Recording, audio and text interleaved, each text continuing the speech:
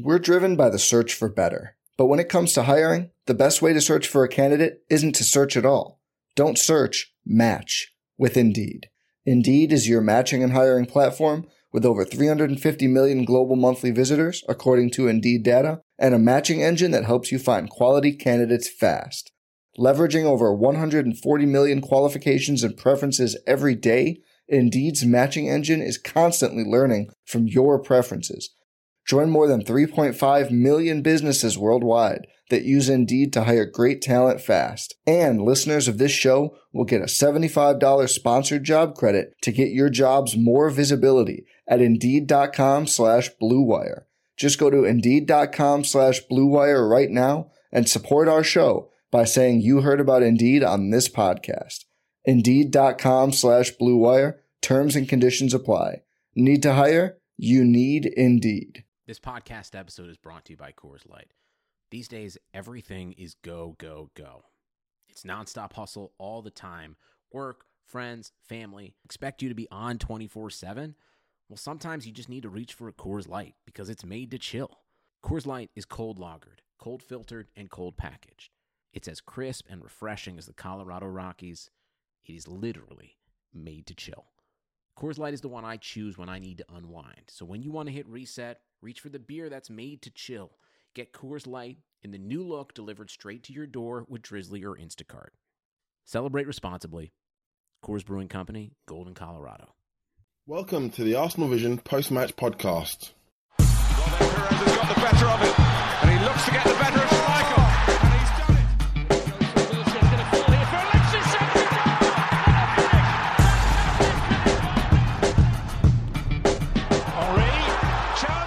Gibbs and Ospina put in mediocre performances against Southampton in the FA Cup. We'll discuss that and the other disappointments on this edition of the Arsenal Vision Post-Match Podcast.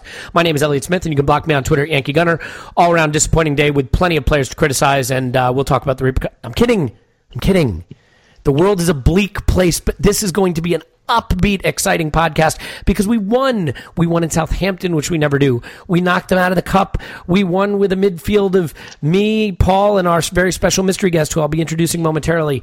All good things. Danny Welbeck is back. Theo Walcott is back. They both scored. We got Salt Bay celebrations. We got Alexis telling Bold to put him on or he was going to go run laps around the stadium. We got it all. We're going to dissect it all. We're going to do it with Paul. You can find him on Twitter at Positive My Pants. Hello, Paul. Woohoo! Wow, Woohoo, you indeed. are in form. You are. Yes, you are. I am you too. are. You are. I told you that. I just said that, for God's sakes. We're also going to discuss that with the man Clive. You can find him on Twitter at ClivePAFC. He is well known from the Good and Ramble podcast, a superior kind of concept to what we do here, which is mostly just a lot of tedious bullshit. But Clive, thank you for coming on and sprucing up the place. Top intro, top work, son. Well done. Thank you. I'm inspired by the form of the players who went out and demolished Southampton at the weekend. So I'll start with you, Clive, and I think, history, hindsight is always 20/20. What was your reaction when you saw the midfield in terms of not just the youth, but seeing Oxlade-Chamberlain there? Did you have a little sense of dread, like maybe it wasn't going to be our day when you saw it at first? I'll tell you what, I may be one of the few that was really excited. I was really excited. Bullshit. Because... Bullshit. No, sorry, I just tickle in my throat. It's funny. I got to be honest with you, you're going to agree with me now, right? Because I'm a big fan of having three centre mids, right? If anyone who follows me, anyone who reads my stuff, I'm a big fan of having three centre mids. And Elliot, I know you agree with me. PSG showed me the way. PSG showed me the way. That V-shaped midfield with one in and two big runners next to the one that sits in. I love that. And I've been dying for us to do that, not because of my own personal vision, but because of the players that we have in the squad. I feel that we've got really technical, driving players that are great at doing the job in centre midfield, but I think we have debates about them in the two. And we are, in my opinion, I think we're trapped by what I call number 10 football. And to see no number 10 and have a deep line midfielder and almost two number 8s, connecting, driving, running, getting to the ball first, being quick, being dynamic. I was really excited with the thought process of the team. And when I saw the team shape on the screen on the TV, I didn't go to the game. When I saw the team shape on the TV, I thought it was genius, right? Having Jeff slightly to the left, Ox slightly to the right, Lucas not playing left as the TV told us he's going to play, but playing as that connector in the centre forward position. I'm looking at this, and I tell you now, I was absolutely buzzing before the game at the thought process of seeing so many new partnerships, so many people fighting for their careers, so many people having to play well because of the form of the team, whether we like it or not. The results have been quite decent.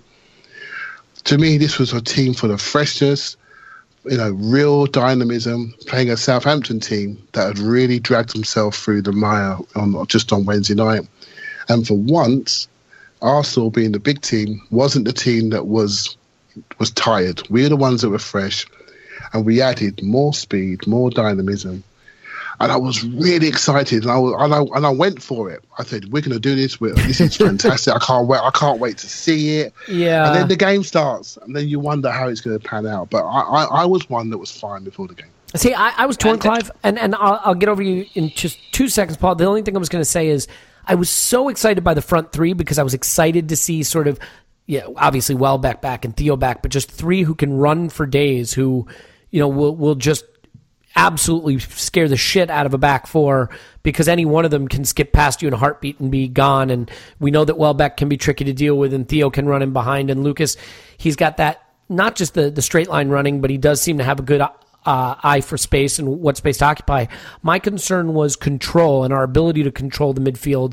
I love the change of system, but look, Maitland-Niles inexperienced, Ran Adelaide inexperienced, and I think it's fair to say that Oxlade-Chamberlain, on his form so far this season, hadn't led me to believe that he could be the controlled, classy, elegant midfielder that he proved to be on the day. So, Paul, I was going to ask you about Oxlade-Chamberlain, but it sounded like you had a little bit you wanted to add to Clive's opening salvo there, so why don't you fire away? Yeah, I think it all knits together because, to Clive's, I don't know, I can't actually tell you how my emotions in terms of when I saw the lineup. It was a really mixed bag. I didn't know what it was going to be like. I did like the idea of the midfield three, especially against Southampton, who kind of philosophically this season have gone with the midfield three. And, we haven't enjoyed games against Southampton in the past. And as Clive rightly says, I mean, this wasn't PSG we were playing, but the three in midfield can give our two a problem. So I was very interested to see how that might work. And then a very attacking front three. How could you not be excited? But, what it was going to lead to. I don't think anybody would have been shocked if we had been disjointed, couldn't get our shit together for the first 30 or 45 minutes that we've seen this season. Well, with so many changes. Yeah, let me say this. I want to give some ground rules for this podcast because I don't think you can analyze this game without at least acknowledging that this was a much changed Southampton side with a lot of inexperience and some young players that really had shockers on the day. Having said that, I want to leave that to one side for this podcast and not even address it that way, because you can always write off anything positive with, well, they were shit.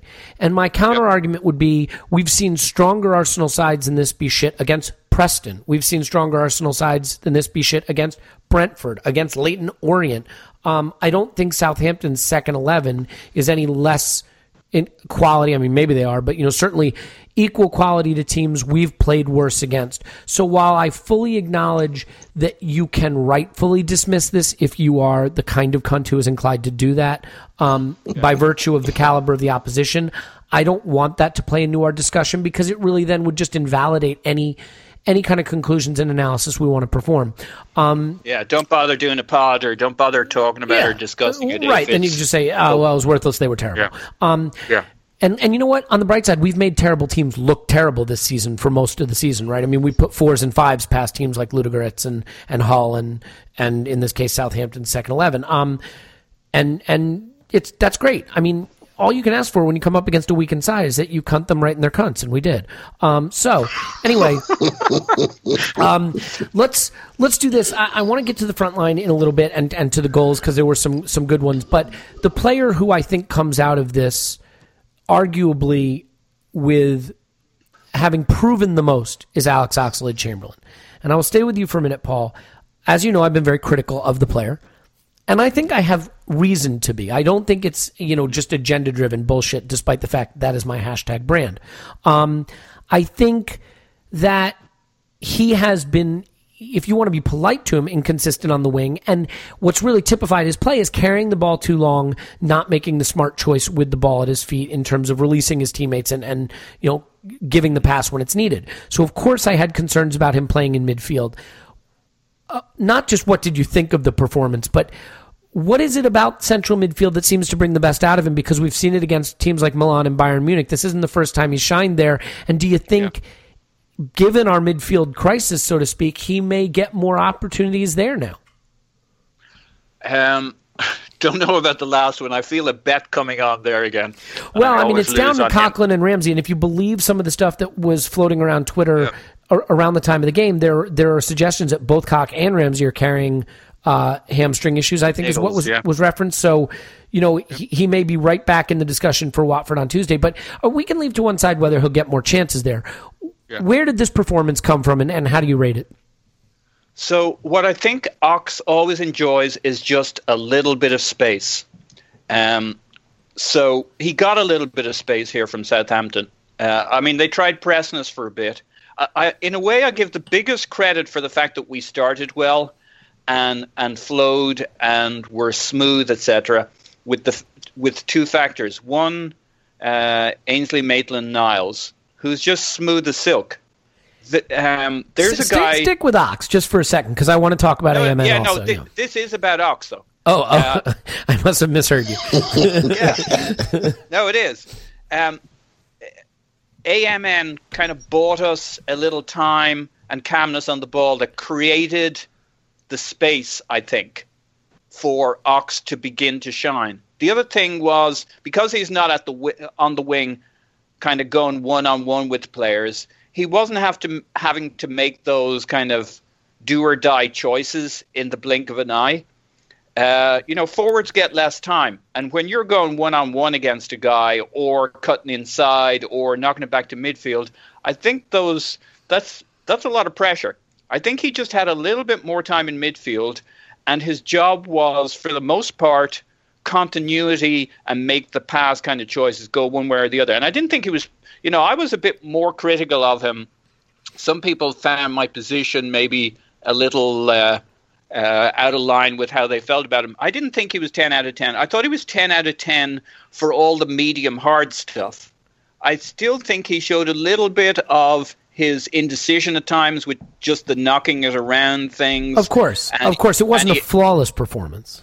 No. And you could see the elements of what maybe had got him into trouble in the past. But this was a role with just that little bit of space that he enjoys. Now, when he gets confident, he's a guy who can handle the press, because he will burst through a midfield that's pressing him with, he has that one-on-one skill that we've seen time and time again, running at players into the box. He'll mince a guy. So as long as he, if he can settle in to this, where he has a little bit more time to make his passing choices, and he knows that his job is to pass, kind of his default in a way is kind of made for him in terms of pass or run. Well, generally it's pass. It's just kind of, do I go this way or that way with the pass? He can pick out a pass. We saw that again. We saw all the skills yesterday. When we ask why does Arsene persist with him, well, he gave the answer yesterday. He's not the finished he's still nowhere near the finished product in terms of what we would want out of him. But you can see why, should we keep him or Campbell? You can see where this guy's ceiling is if the confidence, if the quickness in the decision making, if just finding his feet within the team, you have a glimpse of what that guy has done for us in the past on occasions, not over the last year or so. He just lights it up, and his speed and power through midfield. JRA did some of the same stuff himself, but those two guys just minced through Southampton in the first half, and AMN just kept it calm and controlled, so they always had that ball. So between the three of them, the control we exercised, I think, just immediately pushed Southampton's three further back. Yeah, I think when you lose Jack Wilshere on loan, Rosicky to basically retiring, and Santi Cazorla to injury, you lose a ball carrier in midfield, right? Someone who can decide that they're going to advance the ball, and in Cazorla's case, it's maybe a little slower. In Jack's case, maybe he hasn't done as much recently. But what Rosicky was great at doing was pushing the ball past that first defender and bursting 10 yards forward. And between JRA and Ox, not just did you have some fantastic double-barreled names in midfield, but you had people that could carry the ball from the first phase of attack into the second phase. And that's something we've been missing. The thing I wanted to ask about Maitland-Niles, Clive, is just I don't think technically he impressed as much as like a Jeffrey and Adelaide, but the way he played that role is it was a little bit of a hybrid of what we've seen. With the range of passing isn't quite Xhaka, the aggressiveness and tackling isn't quite Coughlin, but he had a lot of control in a position of midfield where I don't feel we've often had control. How impressed were you with just the way he kept everything in front of him and linked the play and rarely let the ball get sort of behind him or around him? Well, I'll tell you what, I was massively impressed with all of the midfield three. Yeah. And the common denominator is speed, right? Speed. Speed comes in two different forms, right? It comes in, you call it speed agility, and you have speed endurance, right? So I've always questioned Oxlade-Chamberlain's speed endurance. But in the midfield, in a three, there were smaller distances for him to run. And you watched the game on TV. When that ball dropped and you couldn't see an Arsenal player in the screen, you just knew we were getting to it first. You just knew we were. So, and what that does is, you're absolutely right, Paul, that makes everyone step back. And suddenly these players have got time. And what I always thought Oxlade-Chamberlain would be a great centre midfielder in a three. But what I didn't expect was the layers of passing that he had. Well, I never expected the dinks, the floats, the through balls from distance, the short passing. If you give a player time, he can look great. But he bought that time by his physical presence and his speed.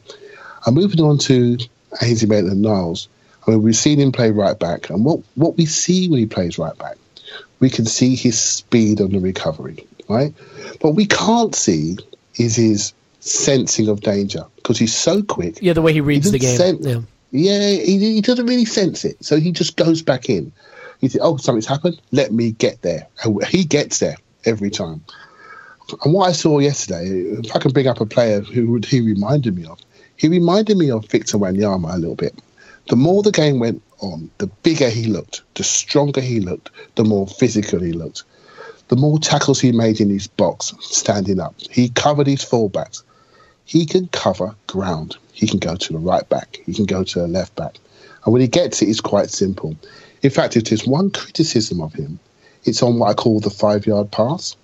He needs to bend his standing leg a little bit more, shape his body, and make sure the 5-yard pass is as important as the 15-yard pass and the tackle and the recovery runs. Once he adds that, it is what an athlete we have got in our centre midfield. And I've been speaking recently about our vulnerability, the amount of shots we conceded on our goal. And I know it's all about levels. I know Southampton were under strength, but I didn't feel vulnerable in our centre midfield for the first time in ages. And the potential of this system, the potential of adding speed, spring, dynamism in that midfield three, you can change the names around, but the dynamics and the profiles of the player is hugely, hugely promising. And given the fact that these three are all under the age of 23, I mean, what have we just discovered here? I mean, these are the days we should be really excited about, not just for the day, but what could happen in 2 years' time, because all three of them were, nearly 10 out of 10 to me. I'll pump the brakes on that just for a second, only because, I mean, we've been through just think when Jack and Ramsey get older, we're going to dominate for years. And we've been through, just think when J. Emmanuel Thomas gets older. Yep. I mean, not to disparage these guys, but we have been sold a lot of promise on young talent with the odd cat, back then it was the Carling Cup game performance or an FA Cup performance that was impressive. So I'm more inclined to leave some of this to analysis on the day as opposed to transposing that Thinking to forward. what could happen going forward. And by the way, there should be nothing wrong with analyzing the excitement and success of a day without having to put it in the context of the future. Paul, you wanted to just add to that before we move on to the front three? Yeah, just I kind of wanted to poll you guys in terms of the thing I saw with I fully agree, like there's no guarantees about the future. We've seen players just light it up at that age, and then 2 years later they're just like meh, vanilla, nothing. Their head goes, they were only good when they were a kid, shining kind of thing. In defense of some of the other people we've talked about, I mean, injuries just struck them down in terms of careers. Look, I could name different guys. I could name Danielson's. Like, you know where I'm going. Sure. But it's kind of like the South. It's only Southampton, in the sense that you get a pass to visualize the future, but we all know 9 times out of 10 it never comes to pass. Here's what I would say about Ainsley Maitland-Niles. When I looked at him, getting carried away with myself here, Elliot, he looks like the perfect freaking complement to Xhaka. I don't think we have a player, maybe not even Santi. Now, he's not mature enough. He's not there yet. It might be for a couple more years. But if Xhaka had him beside him, a guy who was really cool under the press, really calm, handling the pressure, if it all pans out, right? This is one game, and we've seen some snippets in other games. It's strange he's so calm and good under the press and the pressure. Mike, isn't he the one with the crazy mom? Yeah, he's almost too calm, right? Sometimes, don't you think?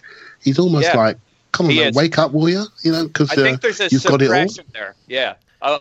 He is the one with the crazy mom, though, isn't he? Well, crazy is a little harsh, but I have to admit that despite following all of the various social media accounts that would cover such a story, I'm not familiar with it. There was some mom that was giving Arsenal real grief. Yeah, that's the one. That's the one. Her son not playing. She had a bit. Yeah. I think she had a bit of a set to with a few people in the club, and she's hit one of them, etc. You know what? And you know what? They kept him on. That tells you how good he is, right? So we call that toddlers and tiaras over here. It's cool. Yeah. And so my point is, he may have a way of dealing with stress that's a little unusual to most people. Anyway, I suspect under the surface, he's not nearly as calm as he looks. But hey, if he's got the skills to handle the press. Anyway, I just think his ability to sit, his control, his pace, his covering, handling the pressure, the simple passes, he might make a very interesting complement to Xhaka at some stage if he ever makes the grade. The fact is, the way Barcelona did it when they had Xavi and Iniesta and Busquets and Messi and, they played tiki-taka and Cesc and all that, that's one way to do it. You can go more the Bale, Ronaldo athleticism route, and you look at some of the pace and running and power in the team between Maitland-Niles and Rain Adelaide, and Oxlade-Chamberlain, Hector Bellerin, and Gibbs, actually, who can run much more than a Nacho Monreal, and then up front with Theo and Lucas and Welbeck, and it's just a tremendously athletic, quick side that can run behind you all day long and has the recovery pace to then get back if the ball's headed the other way. So, yeah, you can just kill a team with that kind of running, and we did.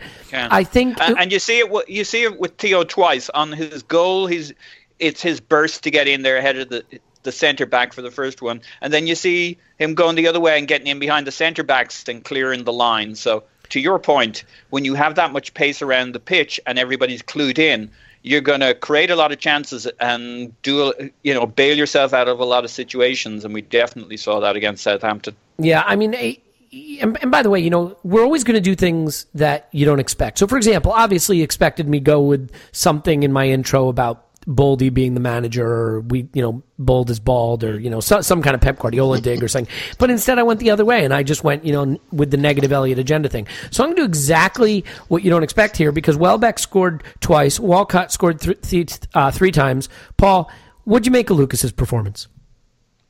I loved it. I thought he was fucking brilliant. Fantastic, wasn't it? So I mean, in case you don't know, Clive, Paul and I had sort of a contentious debate about Lucas, not whether we rated him, but whether we thought the manager did and had a place for him. I said I thought Lucas would get, 2 starts or 1 start? You mentioned 1, but the bet was 2 or more. The bet was 2 or more. Yeah, I said he'd get 2 or fewer starts in the Premier League this season. He's on 1 right now, I believe. So, Paul, I mean, the performance was outstanding, and maybe you can just kind of give me, flesh out for me what you saw that you liked about him on the day. He's just so clever. Quick, tight control, really quick mind, flicks. He'll make every moment count on the pitch, and it may count against him in that he'd be a wonderful super sub. Because he'll spot the gaps in the last 20 minutes. But where on this day, gaps appearing. He dropped deeper and linked play in a way we hadn't seen previously. Maybe because previously he'd come in wide positions, but he was playing the false 9 role a little bit. Yeah, well, he's done it before. He just didn't do it. It just didn't really click. He's definitely dropped deep and connect the play, and Wenger's talked about him being very good connective tissue, and you see that. I mean, he makes. Once he's got his eye in, which I never thought would take him long. The reason I think he'd be really important in the run-in is because he's ready. He's always been ready since he showed up here. Well, he's a fully developed player, you know. Yeah, and he knows what a run-in's about, having bailed his team out in 2 different run-ins. He's never been more ready. You know, we've never had a player more ready in his life to do something. This is one of his last 2 or 3 seasons at the peak of his abilities. You know, he's hardcore. He doesn't fuck around. He gets stuck into other teams. He's got that delicious aggro about him, but he uses every minute on the pitch. He's just very, very clever. The intelligence of the 2 passes to, he set up Welbeck, and he didn't set up the second one, but he set up another opportunity just like it. 2 different flicks. He's absolutely fucking brilliant in terms of the clever little things he does very quickly. I think he's kind of unmarkable too, almost in an Alexis way. He's just, I would hate to mark that guy. He's so quick, clever. The goal he didn't get. Moves around. Yeah, the goal he didn't get. I mean, that great run, just timed perfectly. Great pass, by the way. That was the ox over the top, wasn't it? Brilliant. So the problem for Lucas, again, though, is he shines in a game where his attacking line partners score 5 goals among them, and they're both just back from injury themselves, pushing Lucas probably further to the back of the queue. Clive, let's talk Welbeck. I mean, this is a guy who has been out so long. He comes back. You think he's going to be rusty, and he's on the score sheet right away with just an absolutely beautiful run. Actually, Lucas provided the assist for the first, right? Yeah, the little ball around the corner through the back 4. And then the thing that I thought was so interesting, we know that Welbeck will run and harry and chase and he's physical and he's strong. Both of his goals demonstrated really deft touch. Is that what really impressed you about the goals he scored? Was not so much the running and the power, but the deftness of touch and control, especially from a player who's been out that long? Yeah, I mean, what he's doing is incredible. On the TV in England, right, we had Martin Keown talking about Welbeck before the game, and he actually called it. He said he watched the warm-up, and he said, he looks amazing. He's going to tear this to pieces. Literally, is what he said. And that's what happened. He's got to be careful, because Keys and Gray got in trouble for something, sounding much less nefarious, but okay. But, I mean, he's been out in the last 21 months. I think he's missed 17 or 18 months of football. Right? So to come out there and do that, it's just not. The effort he must have put in physically to get to that level is incredible. And he's actually quite lucky, because he has got Lucas with him. And let's just going back to Lucas just briefly, he's got a unique skill for building partnerships. Wherever he plays on the pitch, that other player that's near him plays really, really well. Wasn't so long ago we talked about Lucas and Giroud. Wasn't so long ago we talked about Lucas and Ozil, Lucas and Bellerin. Wherever he goes, left, right. But now today he went false 9. That means really without our false 9 creators in Ozil and Sanchez, he was the one that took the burden, and we flowed. Right, so opposition-wise, let's just put that out for a second, but we flowed. The pattern was good. The people with the right profile of skill sets were in the right positions. And Lucas looked around and said, okay, I've got two amazing sprinters next to me, left and right. I don't need to be running in behind, but what I do need to do, I need to be feeding them. I need to be creating space then by my movement. And he sacrificed his game. And for me, when I see players that sacrifice themselves for the betterment of others, I love to see that. I absolutely love it. He came deep and he left a space for Walcott and Welbeck to run in behind. And when Sanchez came on, he mirrored it and created 2 assists. I mean, I hope people are not thinking this guy is not going to have an influence, because to me, every time he steps on the pitch, he does something positive. And as for Danny Welbeck, I mean, I watch him play, and all I'm doing is thinking, okay, in my first 11, he's in it. If I can have my European Cup final team tomorrow morning, he's in that first 11 on that left-hand side. And all I do is just think, okay, can you get through the game? If you watch how he runs, he's quite straight-legged. He's quite coltish. He's quite heavy on his knees. I wonder if we've got ourselves our own Ledley King here. We've got somebody with a problem, somebody we have to manage, someone who can't train every day, someone who just has an issue around his knees, around his bone degeneration. We're going to have to watch someone him. Who played for a team that we fucking hate. Yeah. But you know what I mean by that. Ledley King was an outstanding player. Wherever we like him, he was outstanding. And basically, he had issues doing repeat games, repeat training sessions because of his knee issues. I'm hoping we don't get that far. I'm hoping it's not too, it doesn't get to that level where he has to be rested. But we have to manage him, because when he plays, we look different. We look dynamic. We look quick. We run through lines. His defensive work is outstanding. And he's tricky on the dribble too. He can, he combines, he tricks, he combines with people. He's a hard tackle. He's a real footballer. And I don't think it's an Arsenal fan that doesn't love him. He's universally popular. The funny thing is, if you were going to levy a complaint about him, you'd say he's got it all except in front of goal, and that's always been the sort of the criticism, is the finishing. And I think that's what made this performance so encouraging, is that he had. I mean, granted, the second finish was kind of scuffed, but in that dangerous area in the box, some great touches, at least one, if you want to give him credit for the second, 2 great finishes, because if he can finish, I don't see how you keep him out of the team. I mean, real quick, Clive, I know we're trying to analyze the game in the context of the performance, but we have some big games coming up. Bayern's on the horizon, yep. Stamford Bridge at the weekend. Is Danny Welbeck gonna find himself as, is he gonna have one of those front 3 berths when the big games come around? Is he gonna be a starter? I'll tell you, it depends what mindset Wenger has, right? If he's going there, if I'm looking at that game, I'm thinking, okay, I wouldn't play him versus Watford. I would bring Giroud back for Watford. I would play a game much closer to the penalty area, and I would do my inverted crosses, and I would try to win it that way, because we're going to push them back deep for a home game. But I'll be saving Danny Welbeck for Chelsea. And I quite liked what we did. I would love to see a front 3 of Welbeck, Walcott and Alexis in the middle, and doing what Lucas did. And obviously he's at a higher level. I mean, that's what I would like, with Ozil in behind. But let's see. But I think he's getting very close. He's been out a long time. We mustn't put our expectations too high on him. Recovering from injury takes a long, long time, but he is refusing to do what normal medical recovery is all about. He's refusing to accept that, and his performance levels are really, really high. And you know what? I mean, he's close. He's close. We probably should give a little credit to the much maligned medical staff, because they seem to have him in tip-top shape, probably a little sooner than anyone expected.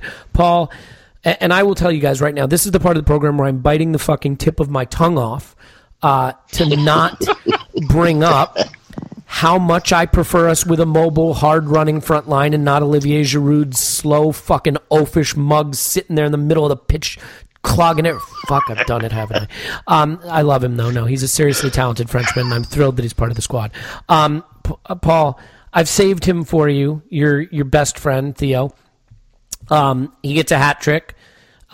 He did a lot of hard running. It is as quintessential a Theo performance as you can imagine. 3 goals. I think he completed 6 or 7 passes. He attempted 13. He completed them at a 53% clip. There is just no real way. I mean, someone said that if you're familiar with the goal impact stat, someone tweeted that Theo Walcott was put on this planet to destroy goal impact. I think he is a player that statistics may not understand, but you can see his influence on the pitch even when he's not touching the ball. What did you make of Theo in his return? Look, I thought he was great. He was well down my pecking order of great games. What I really like at the moment is maybe I just purified my timeline somewhere along the way, but it seems there's less and less shit about, why is Theo around? What does he do? What's he contribute? Okay, he gets a goal every now and then, but then he does nothing. It's like people have finally got the memo.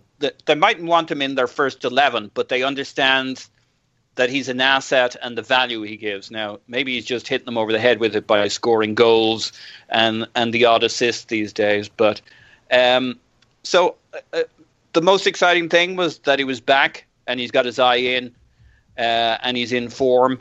But, as the world's biggest Theo fan, still, I mean, Welbeck and Perez kind of took my breath away in terms of the overall performance.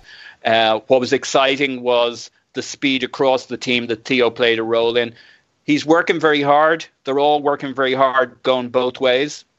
So the excitement is the bench, the options, the run-in in terms of the number of attackers. It's a fucking shame we're 8 points behind Chelsea, because if it were kind of neck and neck, I'd really fancy us to take it all the way through. The only place we're thin is midfield. Up front, I mean, it's a fucking, as the saying goes, embarrassment of riches. Thought Theo was great. What some people seem to want, instead of 6 passes and 3 goals when they were complaining yesterday, was apparently 9 passes. I don't know. But, yeah. I think, and this is the point too. Lucas had 40 passes completed at 80%. When we play Giroud, he's playing 25 passes at 60%. So, I think when you get a more involved, more mobile, more influential center forward in there, then you can have a wide player who does more of the running and doesn't have to do as much connective play. And I've the other thing, you kind of sparked something there. One of the things we've seen with Perez in recent times, how many of those passes has he put across the 6-yard box? He fizzed one that was just a little too hard for Theo to get on, but he does have a feel. Every single game. He has a feel for that. I think the one thing... Can you imagine having Welbeck and Theo dialed into that over the next few games? Yeah, I think it'd be great. I mean, I think the question now is what is our front three? I mean, Iwobi is a player who the manager has shown a lot of faith in. He loves having that extra controlling player in the front three, someone who can come into the midfield and add an extra body. And I would think with Theo back that we might revert to Iwobi, Alexis, and Theo. Because that's kind of where we had been at our best this season. You could say that he's going to stick with Giroud just because that's what's comfortable for him. And Giroud, despite not scoring in his last game, had been on a torrid run of form. Just a goal-scoring run. But now you've got Welbeck. Now you've got Is Walcott. this the first time that the manager truly has such an embarrassment of riches that he needs to keep engaged, that rotation is not just... forced upon him, but is attractive to him because he doesn't lose quality? Yeah, the only challenge is, first of all, we know that's not how he's tended to do it. And I am still sort of a believer that while rotation improves freshness, that in the games that matter, you still want to know who your best 11 is so that they can gel and have that cohesion that we always talk about. Clive, let's skip over Watford just for a second, and let's say the next game was at Stamford Bridge. What front three would you pick? Not. Do you think the manager would pick? What would you pick for that game? Okay, my top front three is Welbeck left, Theo right, Alexis false line. Amen. And the reason why, because what they do is they run through people, right? So Chelsea's whole game plan is about them being on the front foot, them progressing the ball into areas where they like it, getting it early to their front three and playing from there, and then overloading wide areas with their wing backs. Right? And when you clear the ball, you're clearing to three central defenders centrally. What we do having those three people is that we're saying to you, okay, if you want to stay narrow, we'll take you out wide. If you want to stay spread out a bit more, we're going to run through you. If you got to go and find Alexis, when you go and find Alexis, you're going to leave yourself under challenge, right? You're going to leave yourself one-on-one. You're going to leave yourself one-on-one, not with idiots, but with people who are comfortable running past you. A 26-year-old to a 27-year-old who want to run. They like to run. And that's the key to shaking a team. You have to stress a team that's comfortable in their formation. If we go there and play in front of them, they're comfortable with that because it's formation, Italian defense. They can basically wait for the crosses to come in. If we start to run through them and be very mobile, like we did in the home game, I think they're going to be worried. So I'm several seasons ago, I think it was Barcelona who said the player they feared the most in our side was Theo Walcott. I think defenders don't want to have to turn and face their goal, right? They don't want to be in a running contest with faster forwards. And you even saw it for Welbeck's second. He probably wasn't favorite to get to that ball, but when you turn a defender and force them to run towards his goal, they'll often shit themselves. And having three guys that can turn the defenders, and I think Alexis is powerful, but he's not particularly pacey, like he's not the fastest guy. So you put Welbeck and Walcott on either side of him, and they've got to be aware of all of those runners. It's tough because how do you rest Lucas? So then I'll ask you this, Paul. First of all, I'll let you have just a quick swing at it. Don't need the analysis so much. Just if Stamford Bridge was tomorrow, what front three would you pick? The first two are easy, Alexis and Welbeck. And then it's like, do I want Theo? Do I want Perez? Or do I want Iwobi? Yeah. I think Perez might shade it for me. And it's really close.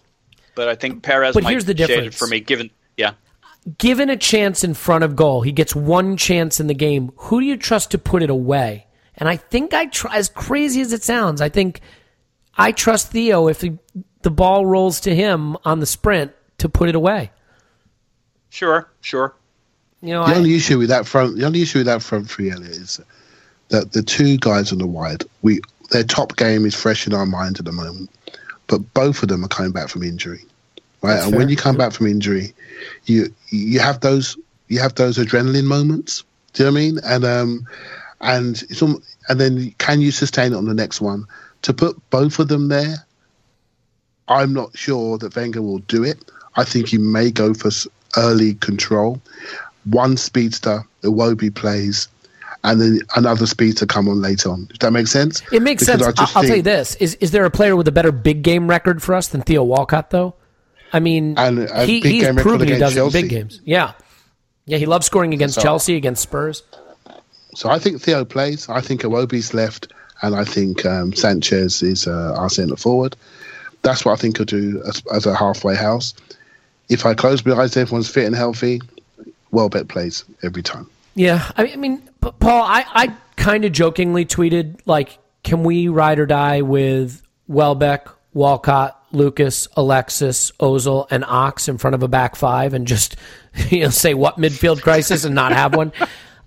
That was a joke. But joking aside, I mean, is there an argument that, like, discretion be damned, that the right way forward is to get as much of your attack? This is a team that is overloaded with attacking talent and has never shown a particular affinity for or aptitude for organized defensive performances, but we have been scoring in 3s and 4s and 5s this season. Is there an argument that the right way forward for us, if we are going to go on a run, if we are going to win a league or, heaven forbid, make a European run, that it's through an aggressive, attack-minded approach where we put Welbeck and Alexis and Walcott on the pitch, where we play Ozil at 10, where maybe even Oxlade-Chamberlain is in central midfield? I mean, is that the right way forward for a team with this DNA? I think if we're talking the Chelsea game... Or is that just FIFA, Xbox bullshit? I think, perhaps a little. You went a little too far on it, but I think it's the right general idea. You got to play Welbeck against Chelsea because there's every chance they just won't be able to contain him. So you got to take that chance. Clive's right. That could be the game where he takes a step back for a while and he's a bit more ordinary. But you just got to take that risk because when he's like that, nobody can contain him. And you're going to be getting in behind potentially 2 wing forwards. He could be getting in behind Moses all game long. So I do agree you got to load it a little bit. I don't think we're going to be that brave. But I guess the manager is going to have, depending on who his central midfielders are, he might have to make some interesting choices anyway. Ox could be a real candidate for the 2 as you talk about there. So I think you got to go for it. I don't think we can be too cautious. I mean, nobody's beaten Chelsea at home, and nobody's beaten Chelsea generally. So you've got to get fucking stuck into them. We have, yeah. Well, now, right? Nobody's beaten them. Spurs did, but Spurs, Liverpool, and us, the 3 teams they've lost to, the 3 teams below them. Well, so they might be thinking. Everybody got stuck into them. None of them said, "Oh, it's Chelsea." Sit in a shell, and yeah. How do we finesse our way through this? How do we play our, how do we beat them by a little bit? You just got to go for them. I think that's right, and it'll be interesting because we have a game midweek on Tuesday, correct? Watford at home. Yep. They're a team that's kind of down on their luck. I don't think they're the biggest of threats, but we've seen ourselves piss away games like this before. We're coming off our last league performance where we really just about got it done in a game where we almost set fire to our season before it even really got a chance to get back on track. So it'll be interesting, right? Because if the manager picks Welbeck or Walcott in that game, odds are he really can't pick them at Stamford Bridge coming back from injury, right? I mean, Clive, if he picks Welbeck or Walbeck, if he picks Walbeck or Welcott to start Tuesday, he can't. Well, I mean, he can, but realistically, coming back from the injuries, that probably lets you know that they're not in line to start for Saturday, correct? Yeah, I agree. I don't expect Welbeck to start on Tuesday night. Walcott, once he's back, he tends to have a repeat amount of games. It's going to be interesting to see what he does in centre mid because there's rumours of Coquelin and Ramsey nursing hamstring strains, right? So we don't know where they are, where their fitness is, and what he's going to do there, right? So the reason why I'm so excited about the game at the weekend is we found another way to play. And we may need it. Potentially, we may need it, exactly. It's not like, oh my God, they're going to be world stars. It's okay, we found another way to play to cover the injury situation, suspension situation that we have, and Africa-Dayton situation we have in centre midfield. So the world won't potentially end, right? So that's what's so exciting about the Southampton game for me. The potential is just clear. But I think Giroud will come back in for Watford. I think he's perfect for them, right? So I think Ozil will come back. I think Alexis will come back. But I don't see both Walcott and Welbeck playing on Tuesday because I think one of them will definitely play on Saturday. Yeah, it's interesting. I mean, you could see Lucas starting again on Tuesday with an eye towards resting one of Theo or Welbeck to then have that player come back in Saturday. I think the interesting odd man out potential here is for Iwobi because if the manager is starting to believe in Lucas a little, and he obviously doesn't have a choice but to believe in Alexis, who gets to manage himself apparently, and if he's then kind of leaning towards Welbeck or Walcott or one of the both of them, starting and the other one starting the next game, you wonder if Iwobi could be the odd man out through no fault of his own. It's interesting because we could be playing an Ashley Maitland-Niles or Oxlade-Chamberlain in midfield on Tuesday, but have 3 guys on the bench who have a claim to be a starter. And here's the irony. In this entire debate, we've never once raised the prospects of Olivier Giroud starting at center forward, which ironically is the most likely scenario because the manager is pretty damn wedded to it. Do you think, Paul, that we may now be done, at least for a stretch of games, with Giroud starting? Fingers crossed, please. Make my day. Well, I agree with Clive. Maybe it's wishful thinking that Giroud could and should start against Watford, and should not and will not start against Chelsea. Why start him against Watford? I mean, why? Why not go Lucas, Alexis, and Iwobi, or one of Welbeck and Walcott, Iwobi, and Alexis? I mean, what? Because we know Alexis is going to start. Well, but you're not asking me what would you or I do. We're okay. talking about what he would might the manager do. So we could get into a long debate on it, but I think we've had that debate. Certainly, if you're going to play really? Giroud anywhere, probably Watford at home can make some sense. So, okay. And the reason why they'll be closer to their goal, and Giroud scored a lot of goals late in games when teams are forced back closer to their goal.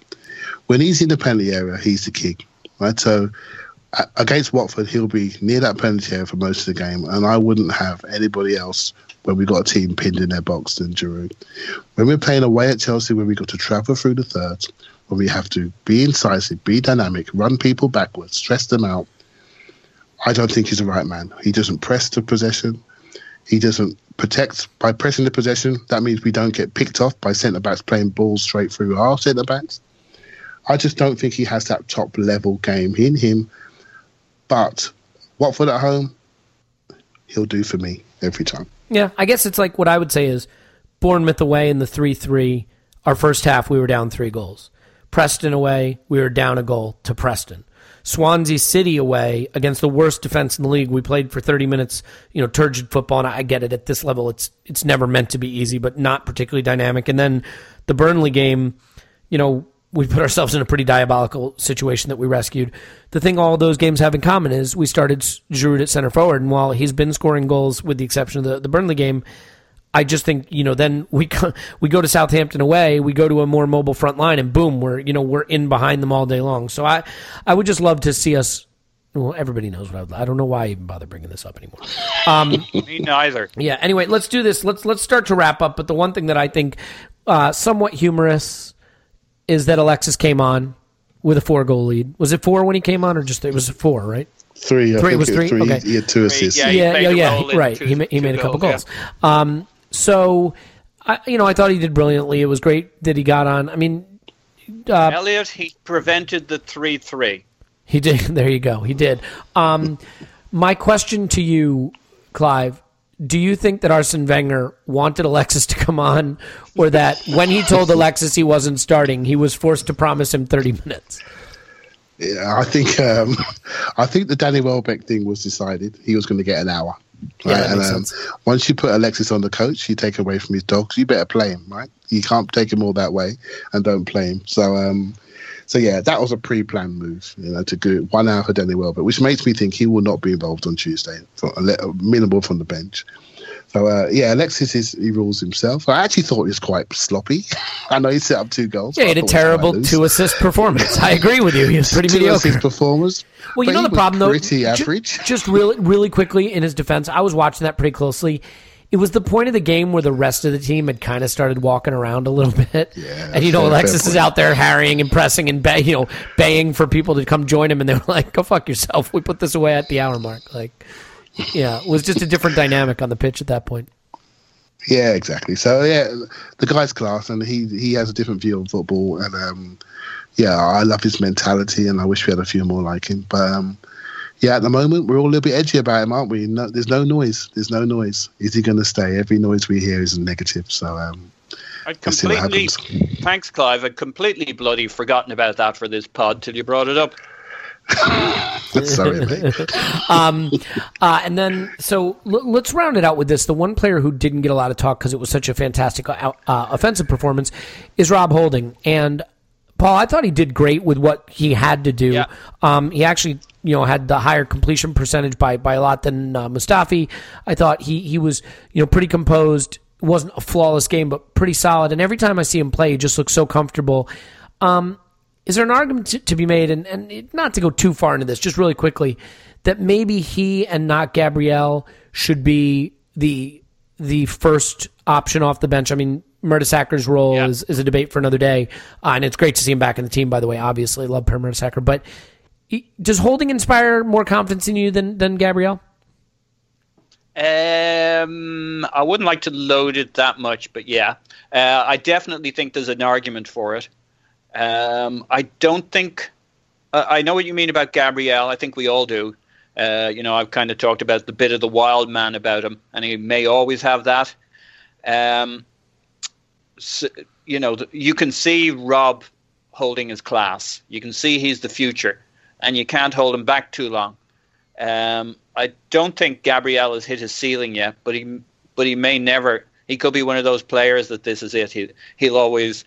There's a lot I like about his game. I think he's got loads of assets, but there's the wildness and the unpredictability, and the communication. And I don't think that's necessarily just about language. It's about literally being on the wavelength of the other guys, which I don't think we always say. Yeah. There's a great argument for it, but I still like Gabriel a lot if he can fill in those gaps. Yeah, I agree with that. I'll give you the last talking point, Clive, which is Ospina. It was a very interesting Ospina day because it had shades of the Morris Dancer and Fabianski in the FA Cup about it, but he also did a nice job coming in, claiming crosses and set pieces and made a few good saves. Is he just one of those sort of South American eccentric kind of keepers who doesn't look like a keeper, who's always going to frustrate a little bit because he's not particularly the prototypical, Czech is sort of the prototypical European style big composed keeper, despite the fact that he occasionally lets one in the near post that he shouldn't. Is Ospina not great, or does Ospina just not look great? Ospina, he's almost like an attacking European goalkeeper, and I heard Tim talk about this a few months back, saying he's perfect for the Champions League because there isn't so many crosses coming in, there isn't so much physicality, they won't allow it. But he's very calm in distribution, and he's more of an all-round keeper. He comes out to the edge of his area. But the one thing you can't practice in training, it's the one thing. Think about this, right? You're training. You're not playing under 23 games because you're not allowed to, right? Because you're overage. So the one thing you can't practice is distances coming out to the edge of your area. You can't mimic that scenario in training. So in games where he's rusty with two new centre-backs every time he turns up, he's coming out of his box, right? So that's to be almost expected. It's the first thing you see with a goalkeeper that hasn't played is their decision-making coming out of their area. I thought he took some great crosses earlier on, and I really like him. I don't underestimate him. I'm looking at our number one goalkeeper who makes a save a game, no doubt about it, and we feel comfortable with his size and dimensions. But this guy's a modern goalkeeper, Ospina, and he's starting to me to close that gap. He really is starting to close that gap and make people question the longer term or medium term to long term future of Peter Cech, in my opinion. And people even talking about Szczesny in the background, right? So I like him. All he lacks is minutes and consistent games, so we'd get some of those rough edges away, to be honest. So. Fair enough. He gives me a heart attack. I just don't think he looks like a keeper. Which is probably not the kind of expert analysis that you come to this pod for. So let's wrap it up. That's cool. It's cool. You do think in practice he'd be able to work out where the goal line is and not keep stepping back? That is a worry. Yeah, the dropping back into his goal thing. That is a worry, right? I can't deny that. But yeah, he made some great claims early on, and another clean sheet. I'll take that one. Yeah, look. Here's my quick tuppence. 10 words on it. Okay. I like Ospina a lot. Czech's getting way too much criticism. Yeah, I don't get that. He's been really good. Yeah. Yes, he has his faults. He's getting way too much criticism. We wouldn't know how bad he was at saving penalties if we didn't give away so many penalties. Yeah, that's true. All right, he makes a big save a game. Czech does. Yeah, let's knock it on the head. I will say this. After years of, surviving Fabianski, Fabianski before he became half-decent, and Almunia, I want our keeper not to cost us points. If he saves us points, it's a bonus. And I think certainly Czech saves us the odd point. I don't think he costs us points. So we'll leave it there. It's Watford on Tuesday, and then a trip to Stamford Bridge. So no rest for the wicked. But it was a ton of fun. One of the games that was really a highlight of the season for me. I want to thank Clive for stepping in place of Tim, who's got Brazilian family in town, so I hope that he is having a lovely time with his family. Tim will be back in the future, but Clive can be found on Twitter at ClivePAFC. You can also hear him on the Superior Gooner Ramble. Clive, it is a pleasure. Thank you. Thanks, you very much. Enjoyed it, man. Enjoyed it. Yeah, always a blast. And then Paul is in all the usual places that you can avoid, but most notably Pausing in My Pants on Twitter. Thanks, Paz. Woohoo! Woohoo indeed. My name is Elliot Smith. Please block me on Twitter, especially now because I've been tweeting a lot of political stuff, which is horrendous and nobody wants to hear that. However, as I noted, that may be superior to my Arsenal opinions. So, come see, come saw. Anyway, give us a 5-star review, write nasty stuff in the comments section. We'll be back after Watford. And hopefully we'll have some players for then. So we'll see. Should be great. Maybe the manager's listening and it'll be like 6 attackers and we can just go win 7-5. Anyway, we'll talk to you after the game on Tuesday. Cheers.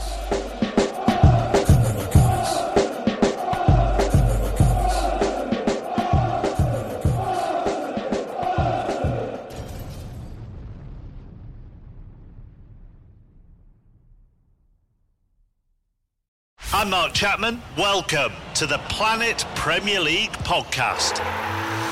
Each week, Cesc Fabregas, Nader Manua and myself talk all things Premier League. As a player, you don't have time to talk. No. You don't have time to make a plan. You just need to deal with wave after wave after wave. We watched Coach Carter and he said, afterwards, the game's just about doing this for your teammates. And I remember looking around halfway through the film and half the squad was asleep. Planet Premier League. Listen wherever you get your podcasts.